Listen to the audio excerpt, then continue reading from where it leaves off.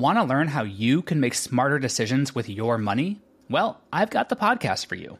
I'm Sean Piles, and I host NerdWallet's Smart Money Podcast. Our show features our team of nerds, personal finance experts in credit cards, banking, investing, and more. And they'll help you make the most of your money while cutting through the clutter and misinformation in today's world of personal finance. You'll get clarity on strategies to help you build your wealth, invest wisely, shop for financial products, and plan for major life events. Listen to NerdWallet's Smart Money Podcast wherever you get your podcasts. As a longtime foreign correspondent, I've worked in lots of places, but nowhere as important to the world as China. I'm Jane Perlez, former Beijing bureau chief for the New York Times. Join me on my new podcast, Face Off, US versus China, where I'll take you behind the scenes in the tumultuous US-China relationship. Find Face Off wherever you get your podcasts. So apparently we are due for a fourth industrial revolution, which might come as a surprise to you because, as far as most people can tell, we've only had one industrial revolution, and some nations haven't even got around to that one yet.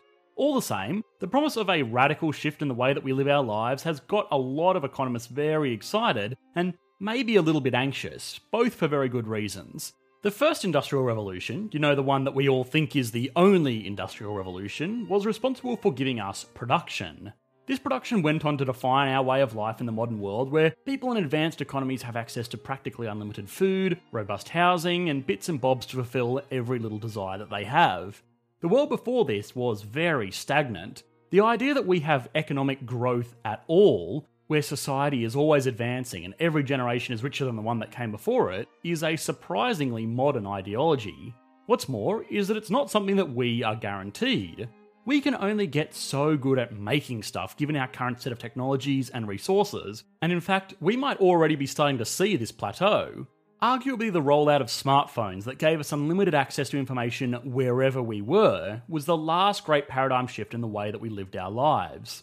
13 years later, this technology is improving, but it doesn't offer anything fundamentally different to the way that we live our lives, run our economies, or advance our standard of living. But maybe we're getting ahead of ourselves. To really know what to expect from this supposedly incipient fourth revolution, we must first understand a few key things. How do economists define an industrial revolution? What is a revolution and what is just some cool new technology? What were those other two industrial revolutions? What is going to be the fourth industrial revolution? And will this all make our modern economies look like the land before steam engines? This episode of Economics Explained was made possible by our fans on Patreon. If you would like to gain early access to these videos before they're uploaded to YouTube, as well as participate in exclusive Q&A sessions, which are now held every Saturday at 9:30 Eastern Standard Time, please consider supporting our channel at patreon.com/economicsexplained. Now, before we start trying to predict the future of the ways that our society is rapidly going to change, it's probably responsible to first understand what economists define as an industrial revolution. And the answer is, well, it depends. Some economists are real purists, and they will argue that there was only one industrial revolution, and everything in our modern economy is ultimately just a continuation of technological advances that were making production easier. The type of economists that will insist on listening to the Beatles on their 12-inch record player. For what it's worth, historians kind of agree with them, and the Industrial Revolution is just a blanket term given to the time between the mid-1700s and the late 1800s in Europe. But there is a more flexible definition that makes an industrial revolution more of a process rather than an event in history. This definition classes an industrial revolution as a systematic shift in technology that changes and improves the way that business is done while creating new businesses across all industries in the economy. A bit of a mouthful, but let's apply it to the first industrial revolution. The adoption of steam power and mechanised production was a systematic shift in technology from the hand tools that we used before this. It certainly improved the way that business was done, and it even drove massive shifts in the way that society was structured. And it did this all while creating new businesses and jobs all across the economy and in all industries. And I actually want to focus on that last point because it is very important. All industries is the differentiating factor between an industrial revolution and just a cool new piece of technology. YouTube, for example, has improved businesses while making all new ones. If I told someone I was a YouTuber 16 years ago, they would probably ship me off to the asylum. If I tell someone the same thing today, they say they don't care. But at least they know what I'm talking about. But of course, YouTube did not drive an industrial revolution because, while it has fundamentally changed the way that media is consumed, it hasn't really changed the way that we farm food or produce cars or lend money. So that kind of begs the question then, what were those other revolutions? You may not know this, but the first industrial revolution kind of ran out of puff at the end of the 1800s. New inventions were few and far between, and for the most part, society had fallen into the status quo, where they could produce textiles and bricks en masse. This was still a huge achievement, but the machines making all this possible were still very hard to produce and limited in their functionality. You would be hard-pressed to tell the difference in quality of life between 1801 and 1851, which historically is an insignificant amount of time, but imagine if the world today did not grow wealthier over a 50-year period. People would lose their minds. Fortunately for the progress of humanity, this started to pick back up again in the 70s, the 1870s. The period from here until the early 20th century was punctuated by a few key creations, most notably standardization, the Bessemer process, and the telegram. Standardization was a surprisingly big deal. Before this, all machines working in the world were custom contraptions specific to one factory or textile mill or farm. These custom machines were obviously extremely expensive, and made even more so by the fact that any repair required the direct attention of a blacksmith to make a new custom part from scratch. Imagine if you needed to get new brake pads for your car, but the mechanic had to cast the steel from scratch to match the specific size of your axle bolts and tyres. Think of what the parts and labour on that invoice would be. Then think of how many people would stop driving if it got that expensive, and then think of how much poorer the world would be without our most heavily utilised form of transport. Using a set standard for nuts and bolts and screws basically did to machines what the printing press did to books. The number of machines out there working in the economy skyrocketed, and the repairs were made far cheaper and easier by parts that fit any machine out there with the same specifications. The next component of the second revolution was the Bessemer process, which allowed for the easy production of steel. A common misconception is that it actually made steel production possible, which isn't entirely correct. Steel had been produced for hundreds of years before that, but it was a very tedious process, and it was only really used for things where performance was vital, like guns and swords, and that was pretty much it. Steel back then was kind of like titanium today. Very expensive, very useful, but used very sparingly.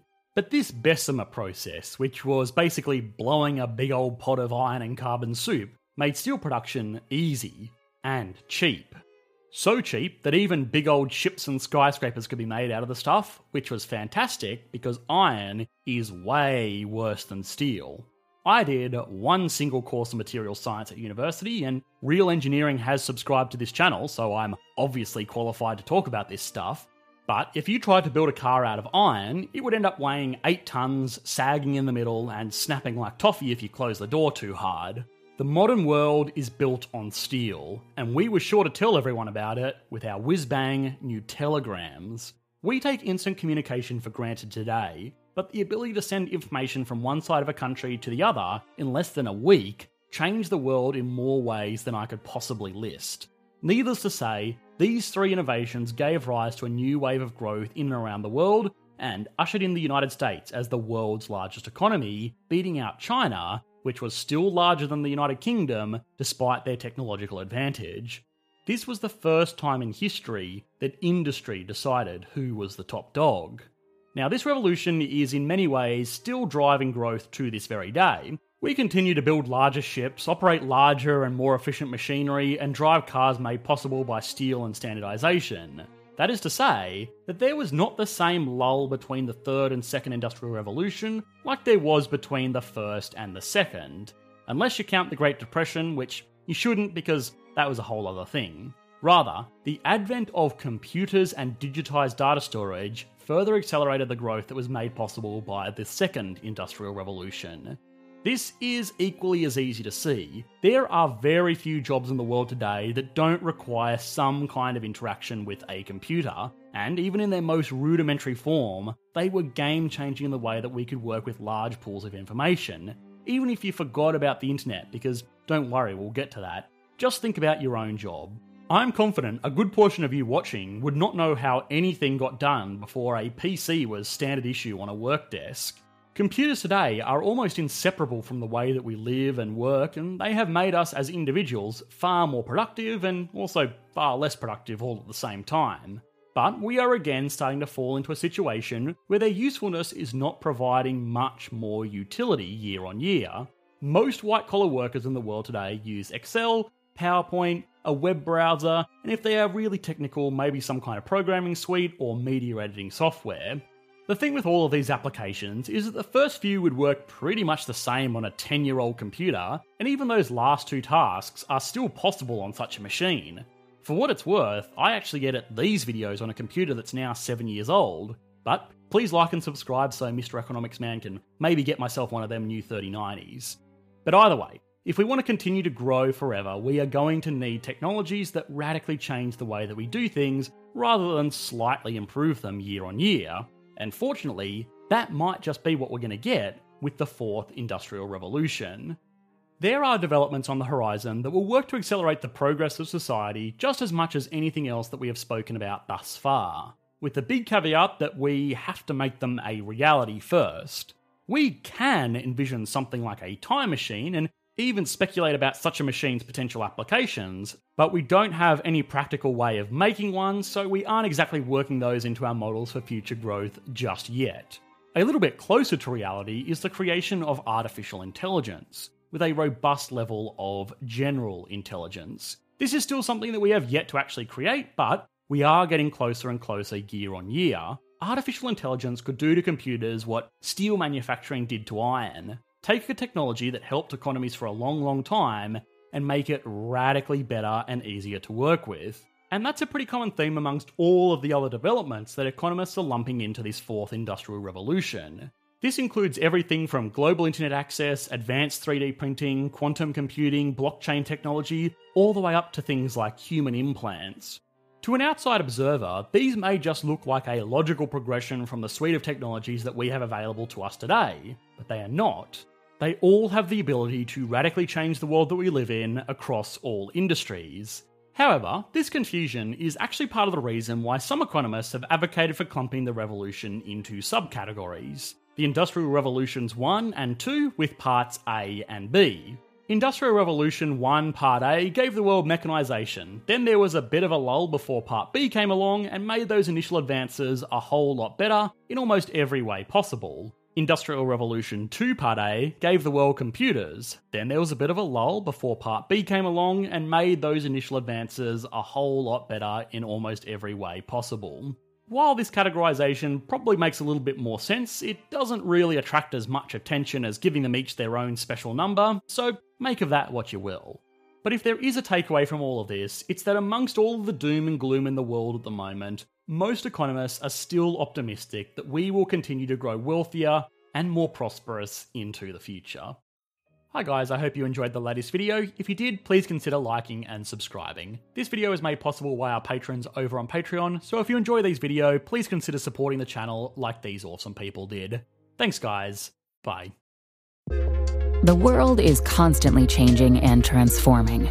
Cut through some of the noise with What's New with Wired, a podcast that goes in depth on the latest news in technology and culture.